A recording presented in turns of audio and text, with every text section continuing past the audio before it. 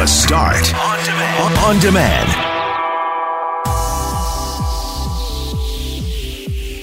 The province is cutting the PST to 7%. That was the big news to come out of Thursday's provincial budget. We've got all sorts of reaction for you to hear. It's International Women's Day. We'll celebrate the women in our lives, and we'll meet Manitoba Women in Construction.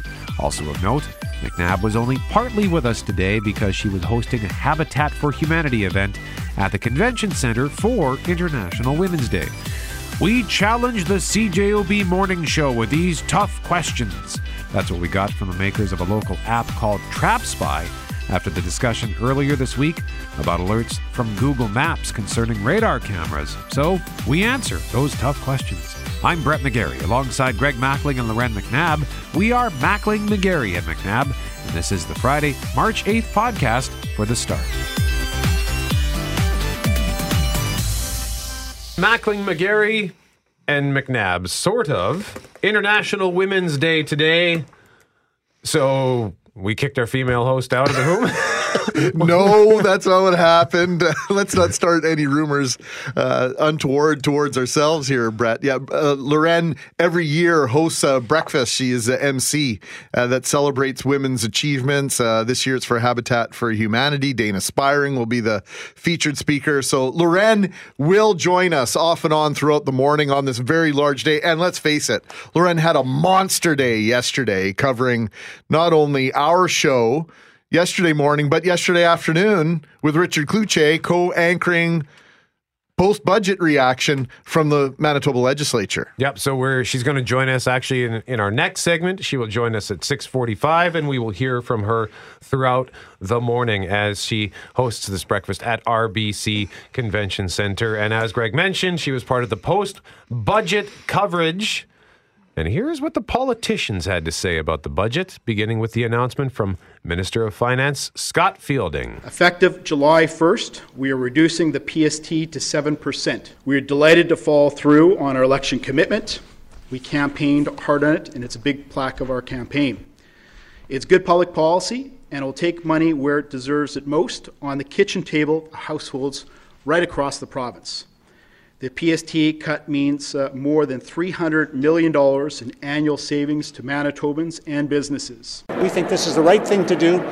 We're keeping our promise, and we're doing it at the right time for the right reasons. Our budget's designed to give Manitobans a break because they need a break, but also to prepare for the future as well. Our projections show we're slightly ahead of schedule to balance by the end of the second term.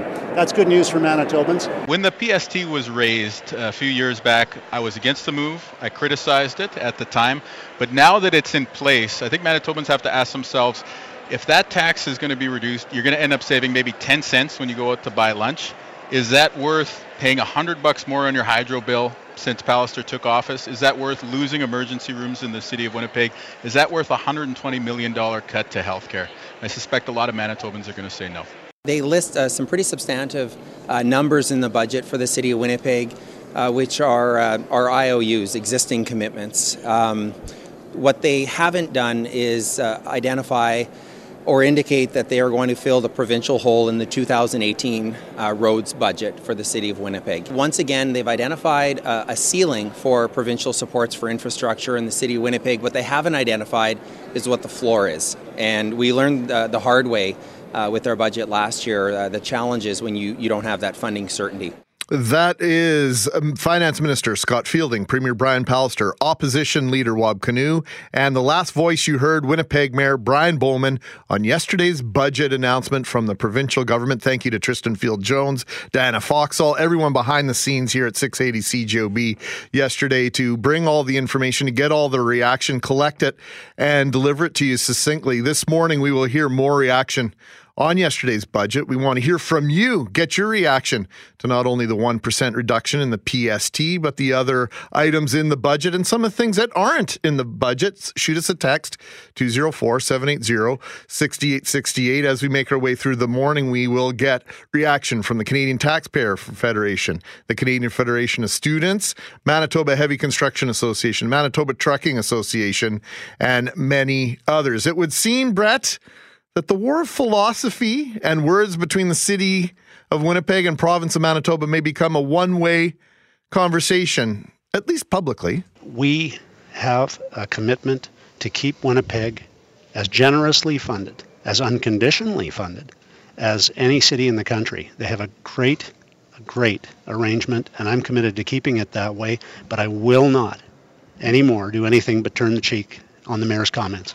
The Premier insists the budget was good news for Mayor Brian Bowman and the City of Winnipeg. Look, it's a good day for Manitoba. It's a great day for the City of Winnipeg, too. The mayor just didn't say it. He's going to say what he wants to say. I'm not interested in having spats publicly with the mayor. We'll have our spats private. Yesterday's budget came with plenty of answers for the financial picture for the province over the next 12 months. It also creates for some a less clear political future, as many wonder if we are on the brink of a provincial election call. Premier Pallister answered that question, and we will hear his reaction to the speculation on the other side of weather. And Loren McNabb will join us for that conversation as well.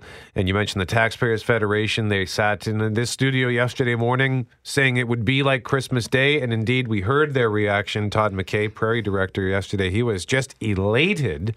And he's so excited he wants to pop by again this morning. So. Will he come on his brand new bicycle that he found under the Christmas tree yesterday? That was the correlation that he made. Hoping for the bicycle. Wasn't sure if he'd get it or not. Well, he got it. I want to know if there's streamers on the handlebars. He's going to join us at 7:07. We'll ask him if he put, what was it? You put playing cards in the spokes? Yeah, some of my friends were silly enough to put hockey cards and realized 25 years later, oh, that was worth about $300 eventually. Mackling, McGarry, and McNabb on location. McNabb, are you there? I am. Can you hear me? You're awake? I'm awake, but I had such a busy day yesterday covering the provincial budget that I woke up this morning and realized I got all the way home without my winter coat. So how I did that is beyond me. So someone is wandering around at the Manitoba Legislative Building imitating you, and you're terrific. That's right. Is it your burgundy overcoat? No, I got the burgundy. I forgot the actual winter coat. I don't know how I would drive home in that cold without it. But man, there was so much going on down there yesterday, guys, that it was a pretty intense, incredible day, depending on which side you're sitting on. Yeah, and you know what? There are two views on the sales tax cut announced by Finance Minister Scott Fielding and the provincial government yesterday. While many, of course, are celebrating the kept campaign promise, some are wondering if it is worth it to take over $300 million out of the government coffers. This point in time, here's NDP leader Wab Kinew. When the PST was raised a few years back, I was against the move. I criticized it at the time. But now that it's in place, I think Manitobans have to ask themselves, if that tax is going to be reduced, you're going to end up saving maybe 10 cents when you go out to buy lunch. Is that worth paying $100 more on your hydro bill since Pallister took office? Is that worth losing emergency rooms in the city of Winnipeg? Is that worth a $120 million cut to healthcare? I suspect a lot of Manitobans are going to say no. Now, we're going to go back to Loren in a moment. But first, the $325 million generated would essentially balance the budget. So what is the motivation for this move right now? Well, yesterday's somewhat unexpected announcement of this PST reduction by 1% has opened the door to heightened speculation that we are on the verge of a provincial election call. In the last week or so, the Premier referenced the fixed date and reminded Manitobans that the October 2020 election date, it's kind of like that date stamped on your milk. It's the best before date. Richard Cloutier and Loren McNabb with the Premier yesterday pressed him on this public statement, and Richard admitted to fanning the flames a little. We're fueling election speculation here, Premier. Are you willing to go in the next few weeks, next few months? Well, you're fueling election speculation. I'm not. Well, to be fair, a couple of weeks ago you were asked about that fixed election date, which is October 2020, and your line wasn't to say that you're going to that fixed election date. Your line was that's the drop dead. So are you not fueling the debate a bit yourself about whether or not this is going to come up early? No, what I'm doing is being transparent and telling you the facts about the law. The law is not that there's an election next October, it's that it has to be before that. So McNabb, does that how does that pass your sniff test? Well, I think it's just going to be the line that we hear going forward. In fact, at one point when he was talking to reporters yesterday and they asked more questions about that election, he just refused to answer them. He kind of stood there in silence. So I don't think you're going to hear much from him on that front. But there's more than just the PST, guys.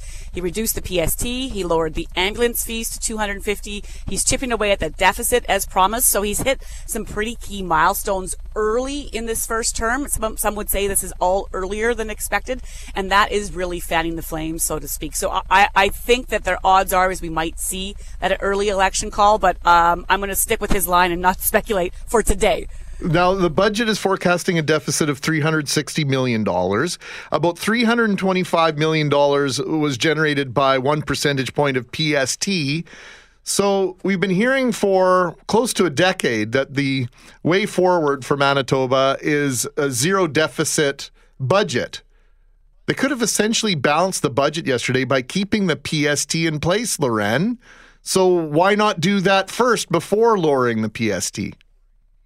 Yeah, we asked that to both the finance minister and the premier, and he had a couple of answers on that front. We all know that the carbon tax is coming in April 1st. So in their feeling, they are worried about Manitobans feeling like they're getting hit by a number of fronts on taxes. And so I think they thought they could offer some good news in that budget yesterday by saying, no, we're giving you some money back. It amounts to about $490 for an average family of 4 by the end of next year. This year, you'll only see half that in the PST reduction. So they're using that, I think, as a tool to say, well, we're not raising taxes. We're actually lowering them to kind of get in your good books. And then there's another thing too, they really feel like they're ahead of schedule and they have their fiscal house in order and that they can set the stage and manage this. We did ask about a flood. There could be a flood this year which could cost them hugely, and they're putting away that money or pulling that money out of their coffers and putting it back into the families of Manitobans. The premier says they have extra money there. They've got a rainy day fund. They feel like they're in good shape, but they did definitely go early on this one. So we will talk about this a little bit later as we make our way through the morning. But cannabis revenue, there is a line item for the expenses in implementing and bringing in and introducing legalized cannabis in Manitoba, but there is no revenue line item. We'll talk about that, discuss the implications, why that is, etc., as we make our way through the start. Loren, we'll catch up with you in a bit. Sounds good. Thanks, Greg.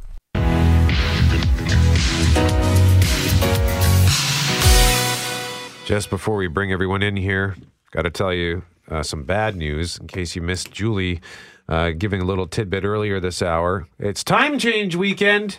It's the bad one. Thanks for ruining my day. Clocks go ahead 1 hour on Sunday morning for daylight saving time.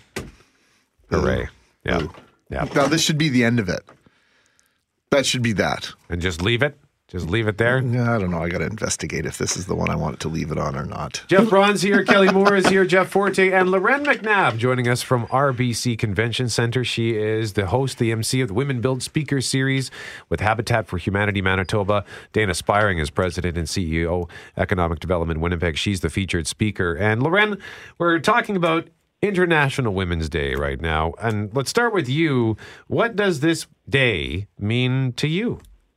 I don't know. It means a lot of things to me, guys. Like, I think you used the word earlier, Brett, about celebrating. And I think that is really what it is. I mean, we're gathering in a room this morning with all these women who work really hard in various careers in their lives to rise above and be strong for their work and their family. And then we're also at this event, which is about teaching women how to build homes and work in the construction industry, which is still a heavily male-dominated industry. And so I think about all these things coming together on this day. And I think it's about just looking around the room and looking at the women in your life and saying, hey, man, you're doing a really great job, but also what can we do to kind of help each other rise a little higher, do a little better, be a little more present in all sorts of different industries in this world. Well, we're going to speak actually with Manitoba Women in Construction at 7:45 to learn about some of the challenges that they are facing. Mackling, who do you want to celebrate? Well, I can't help but think about my friend Wendy, who in grade 2 said, why can't girls play hockey with the boys at Isaac Brock, and demanded to play with us in house league hockey. My friend Krista, who did the same thing at a higher level of hockey several years later. She was as good as many of the boys on the team that ended up being her team, but she was in the news for off and on for a month as Winnipeg Minor Hockey sorted out whether or not she'd be allowed to play with the boys of her age. And then I think of my friend Mary Lynn, who faced a whole ton of criticism because she wanted to work without certain undergarment. She didn't want to wear a bra at work. Okay. I'm not forced to wear an undershirt. Yeah. Right. And she fought that battle and won that battle. So I think about the strong girls and women along the way who have asked the question, why does it have to be this way? Why can't it be some way else? And we could sit here and list all sorts of people who've asked that question and flipped it on its ear. We got a text, 204-780-6868 from Brian, who says, I celebrate my mom and sister, both deceased, but were always strong advocates for women's rights. Mom was until she passed at 98 last year.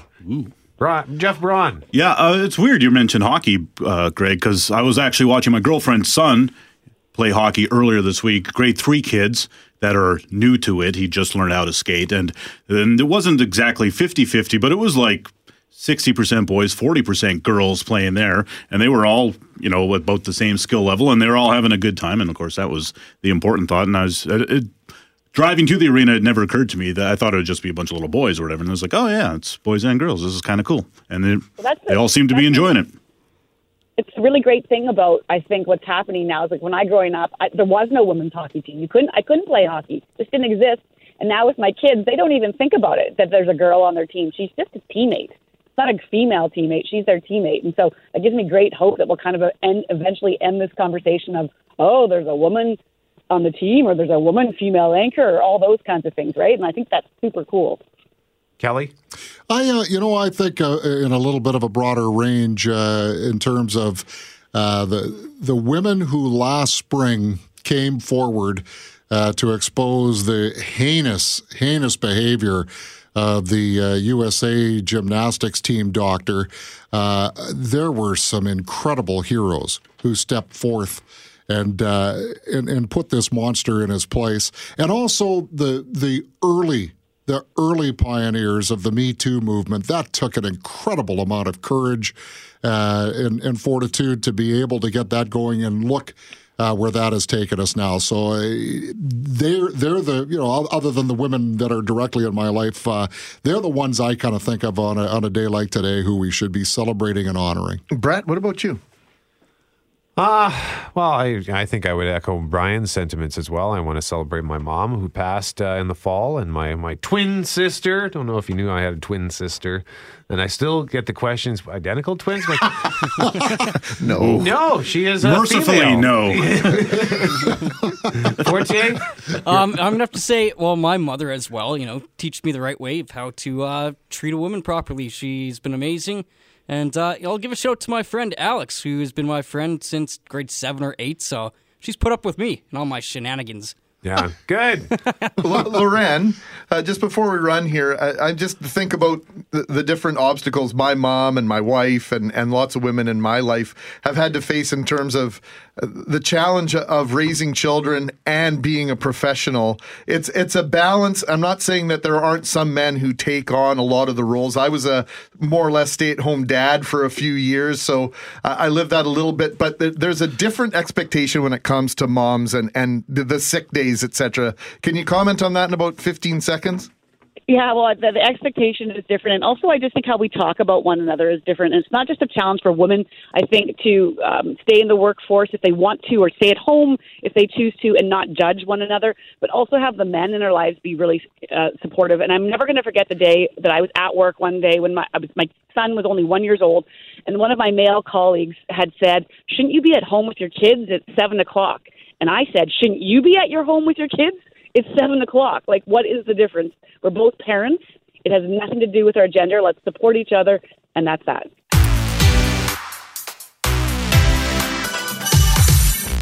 Mackling and McGarry. McNabb is on location. She's at RBC Convention Centre. Let's say hello. I'm down at the RBC Convention Centre where Habitat for Humanity Manitoba is hosting the Women Build Speakers Series. The Women Build, of course, is such an important program just for empowering women to get involved with the habitat and building homes throughout the year. But of course, this is a really special day, and I'm joined by Michelle Pereira, who's with Habitat for Humanity. Hugs abound on International Women's Day. I know you and I are huggers, but there's a real celebratory mood in this room this morning. Celebrating women in the leadership role, or whatever that looks like for one, we're so excited to be part of it on this very special day. There's tons of events going on all around the city, and we have about 130 women and men coming here today to celebrate International Women's Day. We have a special speaker, Dana Spiring, and the goal here is to sort of, I think, inspire others by what really great women have been doing in our community. Yeah, Dana has an amazing career. She's the first woman to be named chair of the Winnipeg Blue Bombers board. I mean, that's a pretty exciting thing, and it actually got announced shortly after we announced, or just before we announced that she was speaking with us.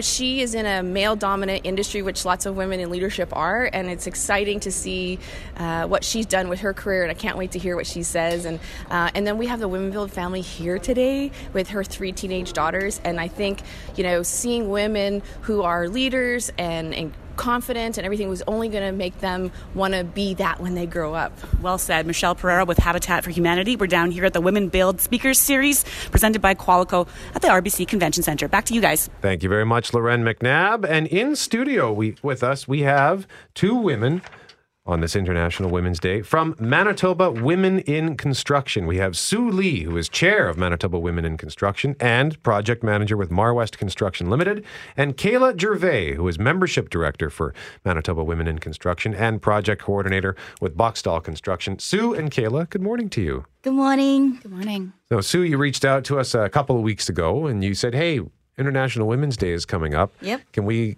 come in to talk about some of the challenges that we face? So why don't we start there? Challenges that women face in construction. Well, the biggest problem I think we're facing with is there's not enough of us in the industry. Everybody talk about there's a shortage of women in the industry, and we represent 50% of the populations.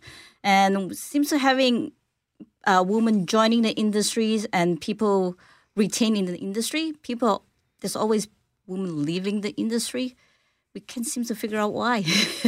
Any guesses, Kayla, as to why women leave the industry when they enter it and spend some time in it? Yeah, I think the word on the street is that you need to have thick skin to be in the construction industry, but I don't think that that's something that Sue and I really think that should be a requirement in the industry. Yeah. We want to welcome everybody, all females, into the industry, whether you have thick skin or not. Do you need thick skin, though? Oh, no. I think most of us, like the group of us, Manitoba Women Construction, all the volunteers, we are a bunch of alpha female. You need to be alpha female. You got to be the bossy one, which I think most women are, though. But I think women have they think that you got to have to carry a tool. You got to be strong. You got to be buff to work in the construction. I don't think it's the case. Like we got like a whole group. Like we have finance manager, we got HR managers, we got project manager, coordinator, field engineers. There's so many different varieties. I just think that we don't advertise enough that, hey, come and join us. It's a great industry. Like, it pays good, pays well, and it's a great achievement when you finish building a project, when you lead a group of people and finish a project. So it just needs to get a word out of. So you're a project coordinator, Kayla, and maybe you can tell us a little bit about what that entails and why is it so rewarding for you?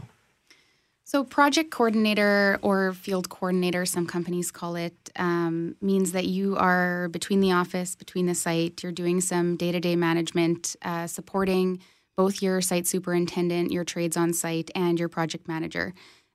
For me, it's really rewarding to get to play that middle management role where you're between site and the office. You're managing some of the budget aspects of the project, getting to help out the client as well, and then being on site and getting to deal with issues that might arise between drawings or the trades on site, being able to have that leadership role and inspire those trades to stay on schedule, to stay on budget.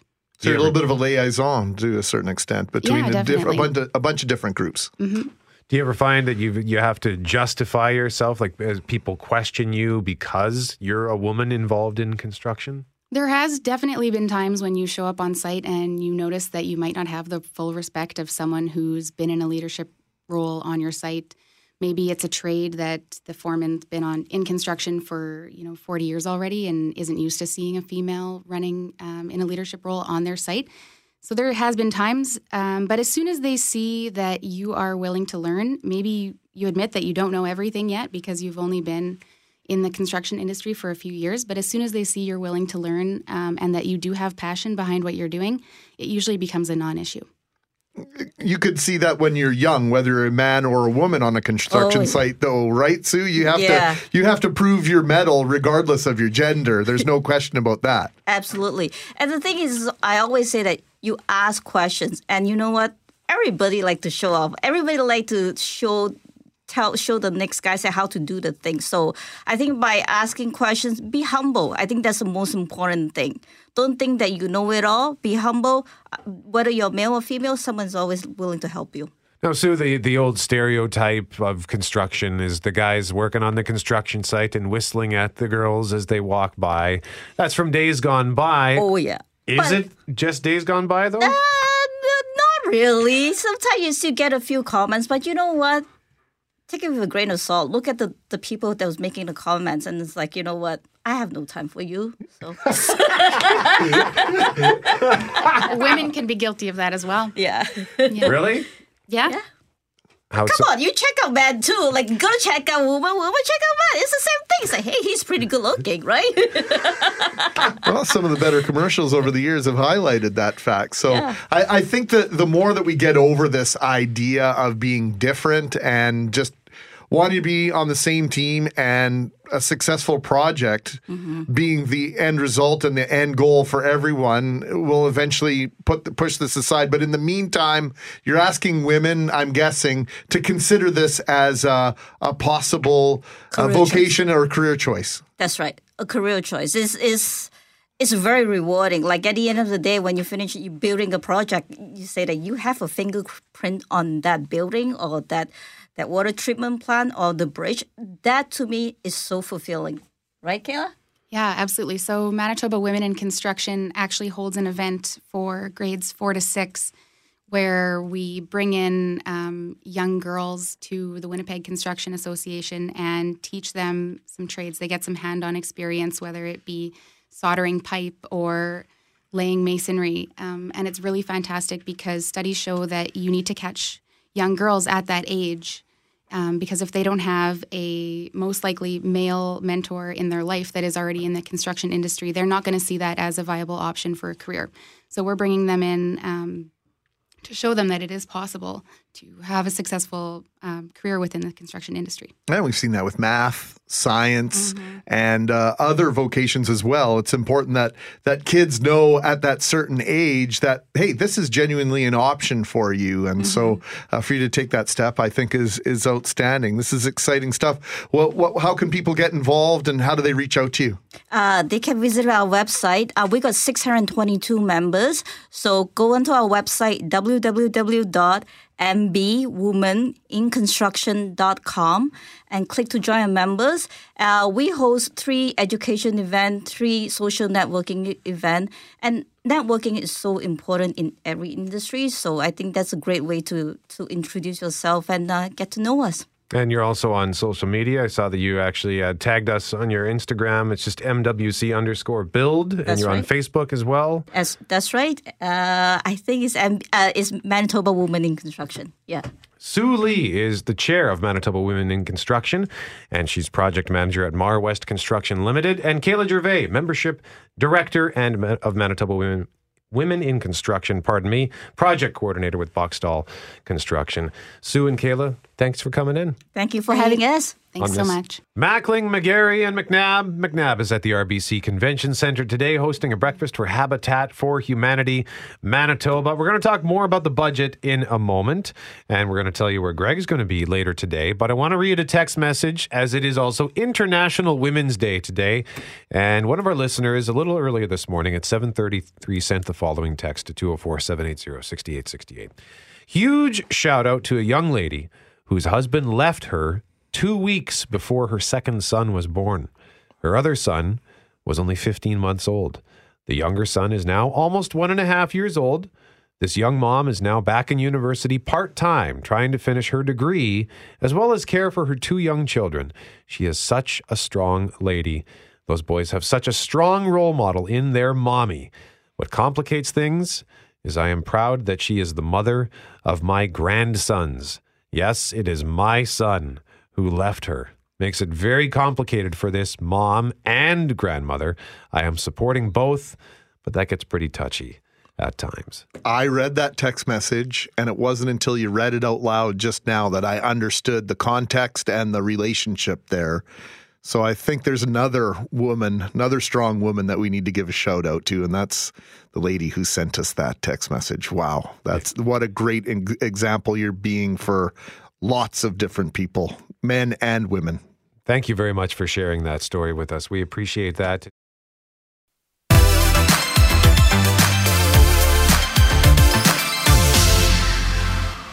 Two movies out this weekend. One huge, one not so huge, but still looks very impressive, particularly on a big screen. But let's start with the big one. So, Skrulls are the bad guys. And you're a Cree, a race of noble warriors. Heroes. Noble warrior heroes. Just in time for International Women's Day, the first movie in the Marvel Cinematic Universe with a female lead has arrived. Brie Larson is Captain Marvel. Your life began the day it nearly ended. We found you. With no memory, we made you one of us. So you could live longer, stronger, superior. You were reborn. The people behind these movies say Captain Marvel is the most powerful hero in the MCU. She's the one Samuel L. Jackson's Nick Fury paged at the end of Avengers Infinity War before he turned to dust. Who is Captain Marvel? Well, her name is Carol Danvers, former pilot in the U.S. Air Force. She ends up in space and gets taken in by a race called the Kree. She's given cosmic power. She's got strength, speed. She can fly and fire energy blasts from her hands. In other words, she's pretty cool. I think I had a life here. What aren't you telling me? You've come a long way, but you're not as strong as you think. Not going to bother getting into the details of the plot, except for Earth ends up in the middle of an intergalactic war between the Kree and the Skrulls, and Captain Marvel is gonna save the day. It's set in the 90s, so it's a prequel of sorts, introducing us to the character before she hopefully saves the day in Avengers Endgame when that arrives April 24th. In the meantime, Captain Marvel is getting solid reviews and looks like a ton of fun. This war is just the beginning. I'm not gonna fight your war. I'm gonna end it. Here's the thing with Captain Marvel. Of course, because it's a female-led superhero movie, there are some nerds and trolls out there who are not particularly happy. 81% rating on Rotten Tomatoes, by the way. But yeah, there's actually a lot of hate for not so much the movie, I think, but specifically for Brie Larson, because she's kind of been on this...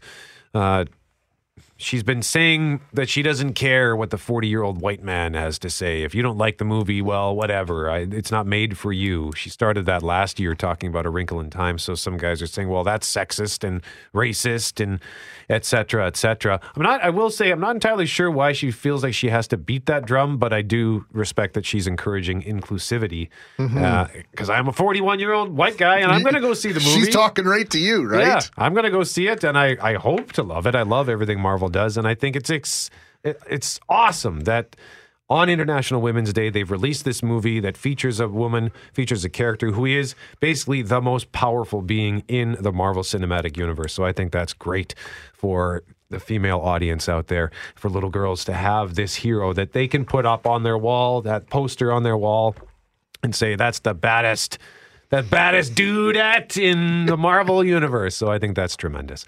Also new in theaters, a documentary with a 100% Rotten Tomatoes score. Great. Now I'm going to have to go see this. Apollo 11. The whole Apollo program was designed to get two Americans to the lunar surface and back again to Earth safely. The enormity of this event is something that only history will be able to judge. Apollo 11 has very simply been given the mission of carrying men to the moon, landing them there, and bringing them safely back. This documentary features never-before-seen footage of the mission to land on the moon. Glowing reviews across the board. Looks like it's going to be a real treat on the big screen. I always did use in job interviews that scene where they take the box of stuff and they throw it out on the table and they go, this is what we have on the LEM. You need to make an oxygen scrubber out of this stuff. And I always say, I would have been one of the guys. I would have figured out how to do that. Oh yeah, yeah. There's always a way, and that movie resonates with me now and forever. That was Apollo 13, right? Yeah, Apollo 13. Oh yeah, this is Apollo 11. Yeah, never mind. No, never mind. It's a good point though. You would be the guy. Mission. You would be the guy to figure that how to make the filter. It's the Friday. Oxygen. Sorry, Brett. Yeah, don't be sorry. It's going to be cool on the big screen. We start this hour, Greg Mackling, once again with the budget. Canadian Taxpayers Federation Prairie Director Todd McKay joined us live yesterday. He was excited and hopeful. And Todd, this morning, how do you feel? Oh, man, I feel great. I feel I'm looking back at yesterday. I was like, man, did I actually open that present? Did we get Christmas come early? We get that PST cut? It happened. I checked again. It's happening. It's coming in July. We're super excited about it. Now, you referenced a new bicycle, hoping for a new bicycle. Are there streamers coming off the handlebars on this bicycle you got yesterday? It's everything I hoped for. We're going to be, listen, this is a huge thing. This is about $500 for an average family every year. That's a lot of money. That's the kind of money you can use to pay down your mortgage faster or stash away a little bit extra in your RRSP. But it's also money that small businesses can put right back into the business, hire people, get more Manitobans working, grow the economy. Manitobans have been waiting for this for a long time. It's great to see it finally happen. Sorry, Todd. So for years, the Conservatives, when they were in opposition and on the campaign trailer, were telling us how critical it was to reduce the deficit. And if my math is correct, the province right now is forecasting a deficit of $360 million. They essentially could have ran a zero deficit budget here without reducing the PST, that $325 million or so. So I'll ask it to you this way. What's better for the province of Manitoba, a zero deficit budget or a 7% PST? Well, I think they've got to get the PST down. That has to happen now. And when you look at it from the start of this government's mandate, they needed to get a hold of the runaway deficit first. That was critically important. We had bond rating agencies saying, don't know if you can even trust Manitoba's debt. That's a huge issue, so they had to deal with that first. But Manitobans also needed tax relief. It's not like Manitobans just spend that money on beer and popcorn or something. Not that there's anything wrong with that, but that's not the only thing that happens. It also makes the province more competitive. It grows the province. You get more people working. And that's also how you fund schools and hospitals. You have to be able to do the same thing, two things at the same time. Growing the economy will help shrink the deficit. Now it's the right time to do it. And, man, I'm really happy that they're doing it ahead of schedule. Now, Todd McKay with the Canadian Taxpayers Federation, many are saying that reducing the PST is going to mean lost revenue, and then they're going to have to cut services. So what do you say to those critics who are unhappy with the cut? Well, I'll say a couple of things. First of all, it is tight in government. It's been tight for a while, and that is tough. But at the same time, government spending continues to rise. I think it's important to keep that in mind. But also, on the flip side of that, why is it that government can never spare a single dollar, but you can stick taxpayers with a broken promise tax hike for years and years and make them pay it? I don't know that there's a lot more room in a lot of family budgets than there is in the government budget. It is tough to show fiscal restraint for a government. They've got to do it. They're doing a pretty good job of it. There's more they could do, but I think it's time for taxpayers to get a little bit of relief as well. So if the government continues on its trajectory, and yesterday we heard a balanced budget towards the end of the second term, assuming that this government gets a second term, and all sorts of speculation about an early election. We won't talk about this, but what should be the next priority? Now, we've got 364 days, give or take, towards the next budget. What should we be looking for in terms of priorities from the government as we head to their next budget and through the next year? That's a really important question. I think as much as I'm happy about the PST cut, and that was really important, make no mistake, this isn't a mission accomplished kind of situation. The job isn't done. You can't just dust your hands off and walk away. Manitoba still has major issues to deal with. So there's the operational budget. That's the $360 million deficit that we still see there. Need to get that balanced. That's just making sure you're paying to keep the lights on and make your payments on debt. So they need to deal with that. But when you look at the overall debt numbers, Manitoba's provincial debt will go up by almost $1 billion this year because they're continuing to borrow for other things in infrastructure. The debt keeps going up. And as a result, you've got more than $1 billion in interest payments on the debt. That's an awful lot of money. You know, that's way more money than a lot of school divisions have in their total budget. So we still need to see that restraint. We still need to see that discipline. It's just like the rest of us. Once we got our credit cards under control, we still need to take care of our fiscal plans and make sure that we stay on track. That's really what we're seeing here. The government needs to take really strong action to get the debt going back down. But that's sort of a couple of steps away. We need this tax relief, and we need to get the operational budget balanced first. Todd McKay is the Prairie Director of the Canadian Taxpayers Federation, joining us live on 680 CJOB. Todd, thank you, sir. Hey, thanks for having me.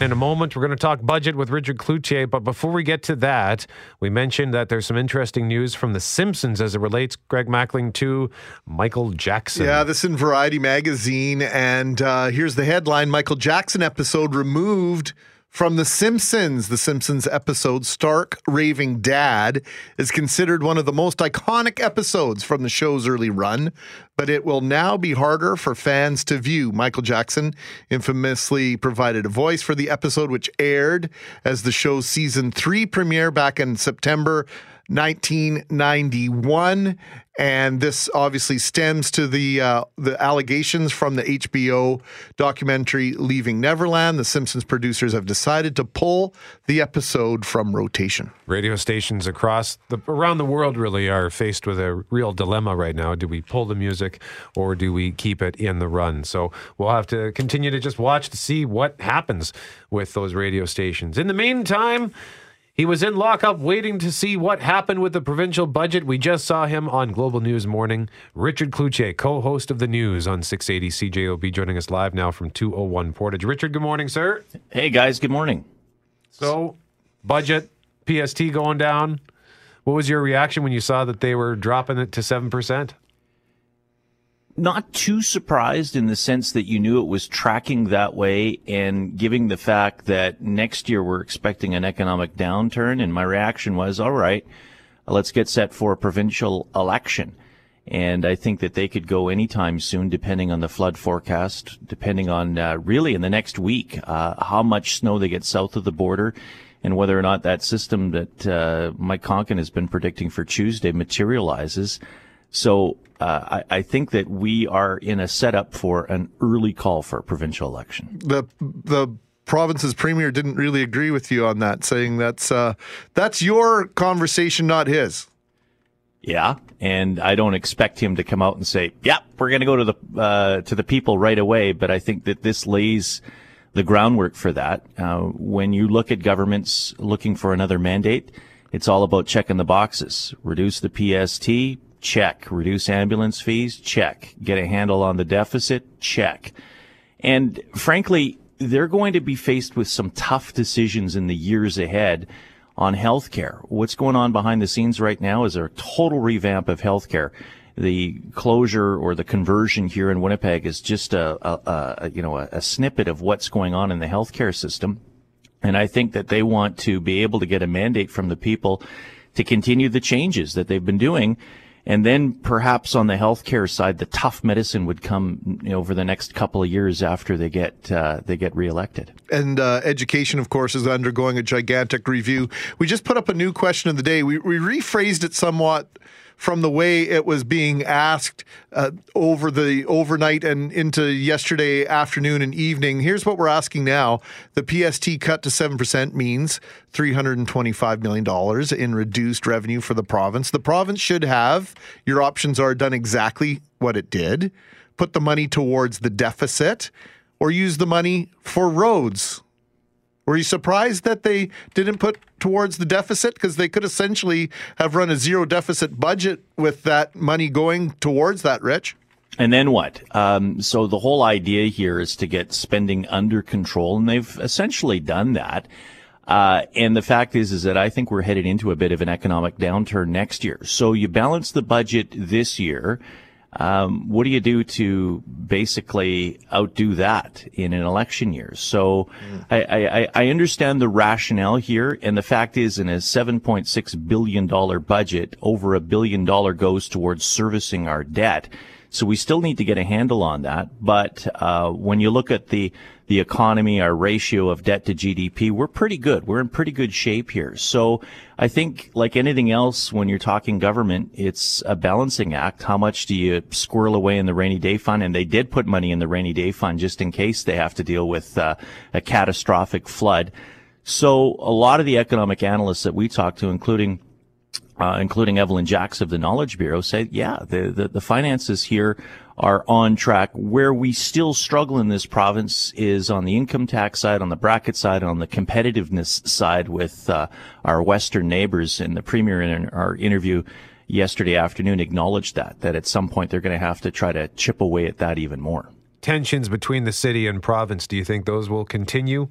Yes, absolutely. I think I suggested to the Premier that perhaps Mayor Bowman needs to take a chapter from Mark Chipman when we were talking about trying to get back into the NHL, and Chipman stood to the script. He stood by that script of just saying, yeah, we're very hopeful, and said nothing else. I think that they're two personalities. They don't get along, and I think the Premier is just looking for Bowman just to be frank, to shut up and just, play ball with the provincial government. And I think given the fact that the feds are into trying to spend our tax dollars in infrastructure, I think that there'll be more projects coming down in the weeks and months ahead as the province negotiates with the federal government for some infrastructure deals. Frank analysis from our good friend and colleague, Richard Cloutier. Thank you, Mr. Cloutier. You bet. Richard Cloutier, co-host of The News, 4 to 7 weekdays on 680 CJOB with Julie Buckingham. He also co-anchored yesterday's budget coverage from the legislature with our very own Loren McNabb.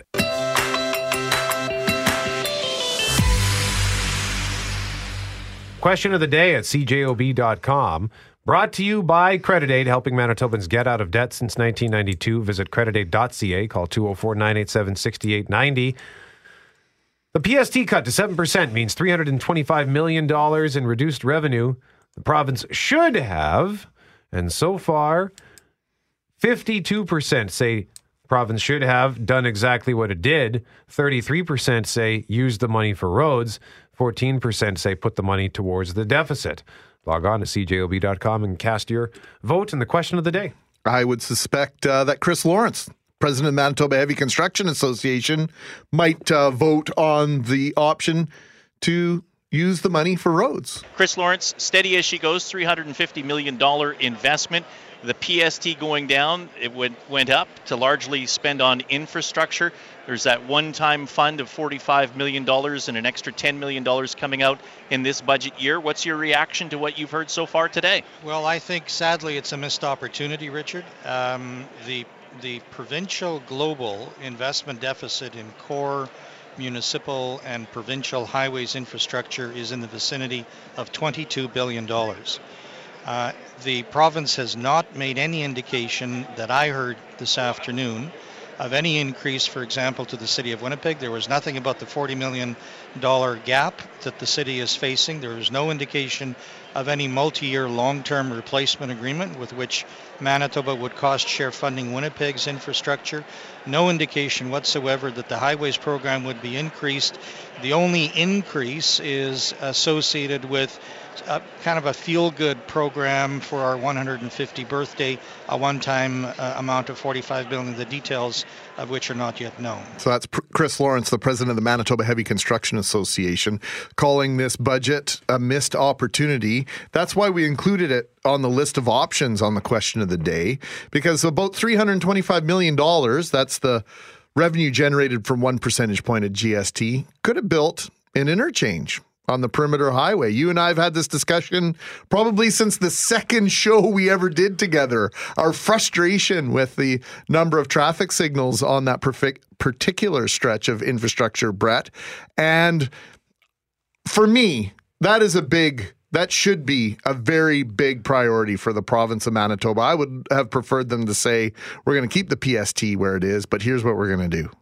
We're going to build an interchange a year along the perimeter highway. Pick your infrastructure project of choice, and here's what we're going to do over the next 7 years. Here's our plan, and this is how we're going to pay for it. Yeah, I actually was heading up Highway 59, La Jamaudière, north to go to the perimeter. I was on my way out to West St. Paul, and just instinctively out of habit got in the left lane to make a left turn there. And then as I was approaching, I thought, oh, hang on, like this is a cloverleaf now. I hadn't actually used it yet.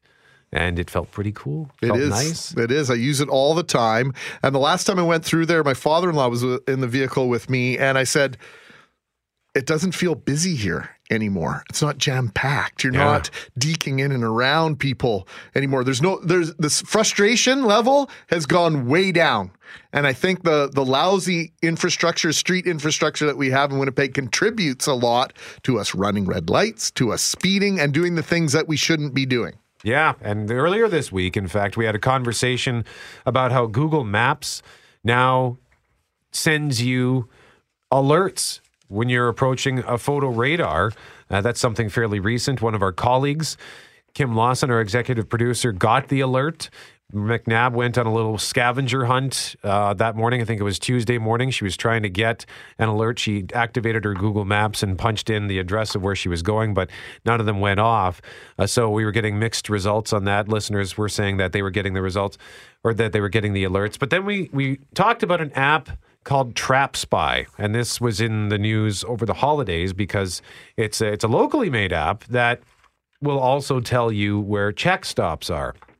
And I believe I made the comment that I had the app and then I deleted it because I just felt kind of dirty about that. I should point out, though, in hindsight, that's actually not why I deleted the app. I deleted it because of its permissions. It needs access to your identity. So that just kind of spooked me.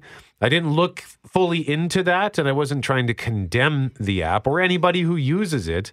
And McNabb made the great point. She says she does see value in the check stop alerts because if you're in a rush to get somewhere, you don't want to get stopped in a check stop. If you haven't been drinking, you just want to get to where you're going. So there is value in that, but if you're using it for the purpose of avoiding a check stop, if you've been drinking and you're driving. If you have that information, it would be pretty tough to ignore it. Yeah. Regardless of whether you've had one glass of wine or more. Yeah. So we talked about it, and TrapSpy heard our conversation, and they actually reached out to Loren, and the email reads as follows, and we've since had a dialogue. We invited them to come on our show this morning, and they politely declined. But they said, we heard your applause this morning for Google's archaic release of red light cam alerts, which, as you point out, didn't work. We call it archaic since TrapSpy already has permanent audio alerts for every red light cam and photo-enforced school, playground, and construction zone in Winnipeg. Google doesn't have school zones. What's more, TrapSpy audio alerts also play the correct speed limit for the zone you're entering, including 30 kilometer an hour school zones. The alerts are completely hands-free. They don't require you to look at your phone, and this innovation effectively transfers the speed limit sign from the driver's eye to the ears, allowing drivers to keep their eyes on what matters, the road, traffic, pedestrians around them. And just moving on a little bit here, they said, in closing, we challenge your morning crew with some tough questions here. And this is in relation to the check stop, because they say you can turn off the notification so you don't get the check stop alerts. Okay. You can disable that if you don't want that on your feature. So I'll put these questions to you, Greg. A grocery store sells some items you dislike. Does this cause you to avoid every grocery store or only buy the items within the store you like? No, typically not. No, it's a valid question, valid point, and impossible for the most part to boycott an entire grocery store based on a handful of items. Twitter, which multiple members of your crew is on, allows accounts from many bad people. Do you abstain from the whole Twitter platform due to this, or still use it with only the features and people you like? Yeah, mute. I unfollow people that I don't like what they're saying. So that feature, I use the technology to benefit me as much as I can. So another point made. Check stops have been posted on Facebook around the world for a decade. Does this make Facebook bad in its entirety, or can you embrace it for the parts you like and enjoy? I'm doing my best to wean myself off of Facebook altogether because of things like that. But once again, the platform for most people is seen as having more benefit than negative, although the tide is changing on that. So they're valid questions from the guys at TrapSpy. And again, when I made my comment the other day that I deleted the app because I felt kind of dirty, I did make it clear I'm not condemning anybody who uses the app. I just didn't want to use it, but I didn't I downloaded it for a couple of hours. I didn't look into the app. I do like the idea of getting alerts that, hey, there's a speed zone coming up. Sometimes, as I pointed out, sometimes you drive into a school zone and you blow right past the sign, not because you're not paying attention, but we just kind of get into that sort of drone, like when you get to your destination and you don't remember how you got there. Sometimes you just kind of go into autopilot. So that the audio reminder, I think, would be helpful just as the backup. It's like, well, yeah, thank you for the reminder. Well, speaking of backup, how many of us that have backup sensors on our vehicles would hand those in? You can turn them off on your vehicle. I don't know why you would. Maybe the only time I could think of turning it off is when I'm putting a trailer on the back of my vehicle, and then I don't really need that. But other than that, I don't think I would ever insist that the vehicle manufacturers take away the backup sensors. It's brilliant technology. Yeah, so I think I'm going to give this app another look. And again, it's made by guys right here in Manitoba. And they did also, I asked them point blank about the identity thing. They sent me, they're like, actually, a lot of people ask us about that. And here's some information on that and what it needs. So I'm going to take a closer look at that. So I just want to thank them for reaching out to us. I think they were a little perturbed. And then when we replied to them, they're like, oh, you guys Thanks for responding. You want to have a genuine conversation That's with us. what we do here. So they say they can't come on right now, but hopefully in the coming weeks will join us here on The Start to talk more about their app.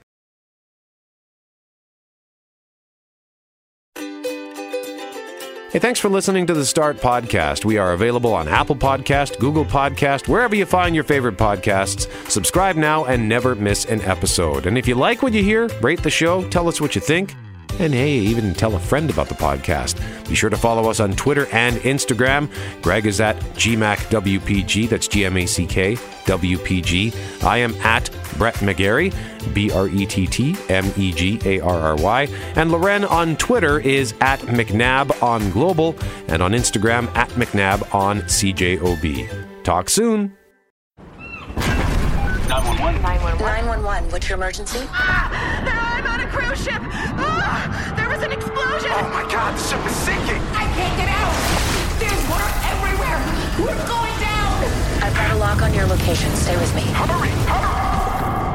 Hello? Are you there? Help is on the way. Angela Bassett and Peter Krause return in an all-new season of 911 on a new night. Thursday, March 14th on Global. Stream on Stack TV.